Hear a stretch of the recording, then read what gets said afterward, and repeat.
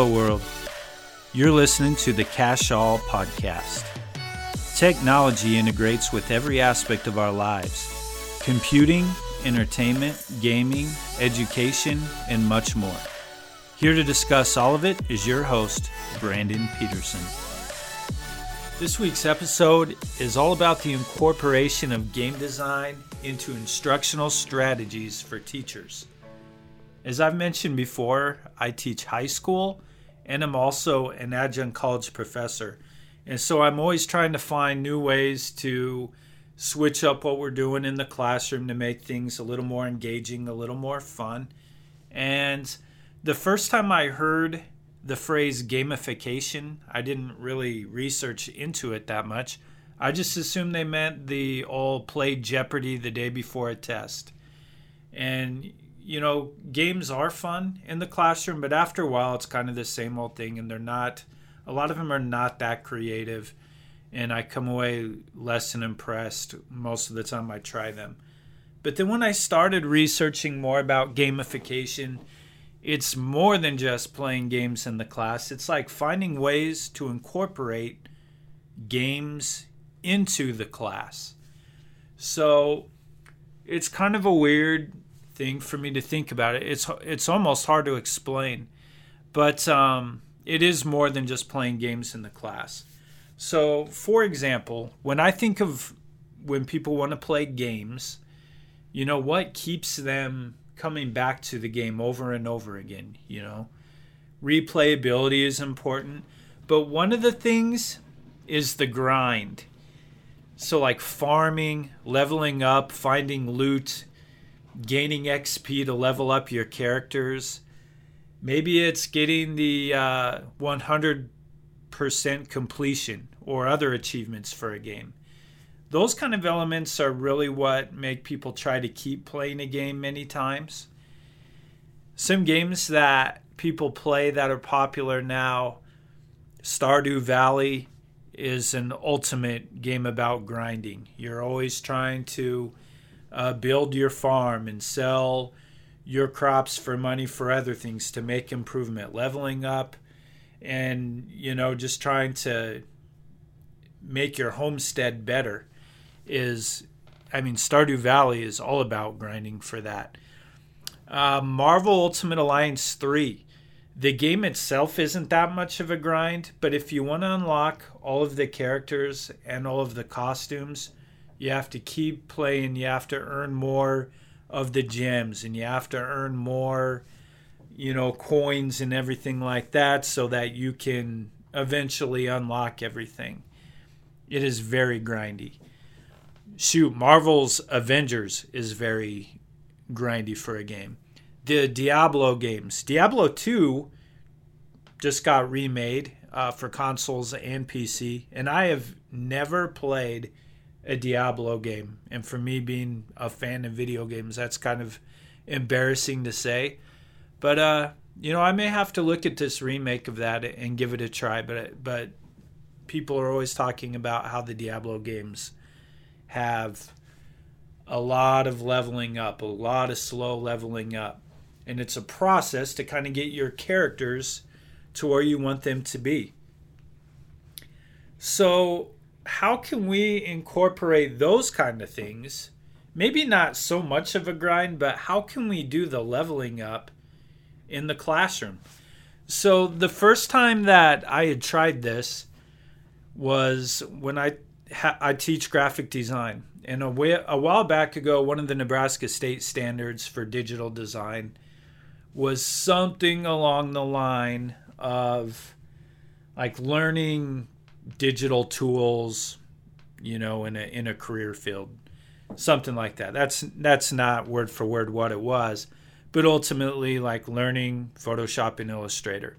So what I did was I kind of went through each of those elements, and then I found a skill from Adobe Photoshop and made a list of them, and then gave it to the students on the first day of class and said, in order for you to be proficient, you have to show me X amount of these skills. You need to demonstrate them to me.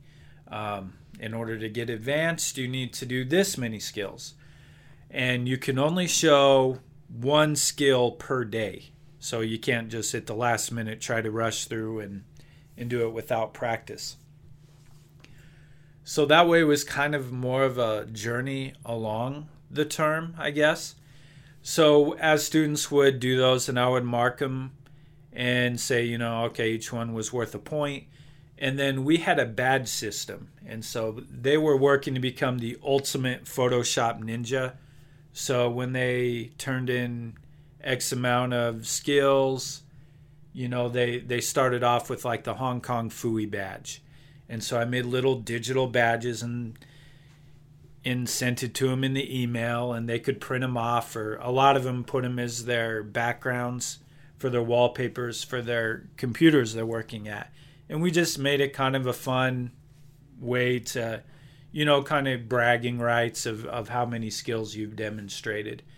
And after that, you could work towards like the Michelangelo Ninja Turtle badge, and then you'd work all your way through, Steven Seagal badge. We had a Chuck Norris badge. Ultimately, the students, they work through it all, and then they always want hidden achievements.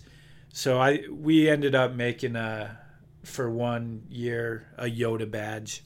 Like for the ultimate, if you go way above and beyond and show everything possible on the list, then you were a Yoda. Yoda's not really a ninja, but it worked. They were excited about it. So that was kind of a fun little thing we did in class. And then eventually that standard went away, and so other ones came in. So we kind of stopped doing that. Maybe someday I'll bring it back. We'll have to see. But then as I've kind of learned more about ways to improve this, my Programming 1 class is where I've really started to focus on gamification. And, we're going to talk about gamification in multiple of these podcast episodes, of different elements, but this is just the XP one. So for Programming 1, we start off at the beginning, like when we're learning, just the basics of, how to binary code, and then we learn a little binary code activity with a grid where you shade in squares and make designs. And then we do a little avatar where each person creates their own like gamer pick or their own avatar, however they want to. And then they use their gamer tag for their character's name for that class. And then we hang those up in our workstations in the classroom. After that, we have like summative assessments and formative assessments, and summative assessments are like the big ones. Those are the ones that are over the standard. So we have one summative assessment per state standard that we have to do. So that way, when students are done with the class, according to, you can tell by your grade if you know what the state wants you to know in regards to computer science and programming. So without getting too much into that, we have, like, as many people who teach, when you do this, people aren't always good at turning in their practice work, or they're not good at turning in their regular homework.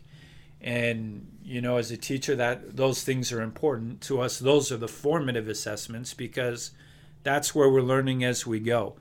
So in a weird way, I stopped putting a letter grade on any formative assessment for Programming 1. We give them feedback. They know exactly what they got wrong and what they got right, but there is no impact to the grade whatsoever. What they do get is each one is worth 1 XP. And so I just started putting this on their sheets. If they go through and they did it complete and they demonstrated their proficiency and were able to do it, they get 1 XP. And then we turn those in. And so each day we go through and we look at that. And also in the workstation, it tells you what overall level the student is. So if they've turned in like 5 XP, for example, They went from level 1 to level 0 to level 1. They're a level 1 coder. Sometimes I'll put little names at the end. And I'll say, oh, congratulations, we have a level 1 coding mage. We have a level 1 coding knight, just to kind of be silly about it. But, 5 points are the ones that get you to level 1. And then after that, it's 10 points, get you to level 2. And then we start increasing it. So then it's like level 20 points for level 3. So it kind of gets a little more of the grind, so to speak, to level up to those higher levels. But it allows students to see how many XP they have. And I think in their mind, it helps more accurately represent their skill working towards the standard we're doing. If they're only a level 1 and that happens in a role-playing game or something, you're level 1 and you're going to a boss too early, there's no way you're going to defeat that boss because you don't have the necessary skills for it. If you take the time and you do the practice work and you demonstrate those things, and then you can build your way up, then you're ready for that boss because you have the necessary skills. So that's something we've been doing in Programming 1, where we've really built it through and emphasizing our work, how many XP it's worth, and then students being able to see that correlation between, I got all these done, I did very good on this assessment. I didn't do, or on the other hand, I didn't do any of these, I did very poorly. I didn't know what to do on the assessment, but that's because I haven't turned in these things and done the practice. So I think gamification in education, when you can find ways to incorporate games students are playing and to tie it into your lesson, in just those simple elements like an XP point or a simple badge, it's something that can kind of bring up that engagement with your students a little bit. This also extends into real life. You see those online workouts, they're like thematic workouts where you're trying to learn how to be a ninja, and then it goes through and it has these list of exercises you do Monday through Friday. And then the next week it increases a little bit, and then it shows you how you would, have those skills to do that.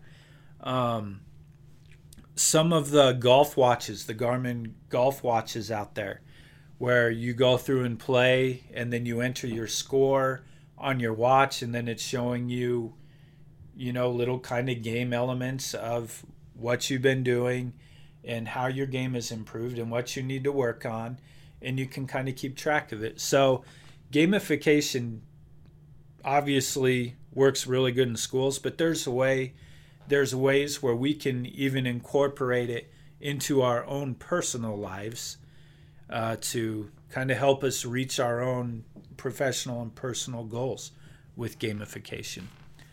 So that's all I really got today. I'm going to post some thoughts about this on Twitter at Code Peterson and see what people's thoughts are. Not too long ago, we had posted some thoughts from 3D printing, and we had a challenge thrown out. And, we've been putting some videos on there, so something to kind of keep in mind if you ever, have thoughts you want to put out there. We'll find ways to kind of keep the listeners and followers engaged with this and have a fun time with it. So thanks for listening, and I hope you all have an awesome week. Thank you so much for listening. Be sure to subscribe and leave a review if you like what you heard. For other content, you can follow me on Twitter at Code Peterson.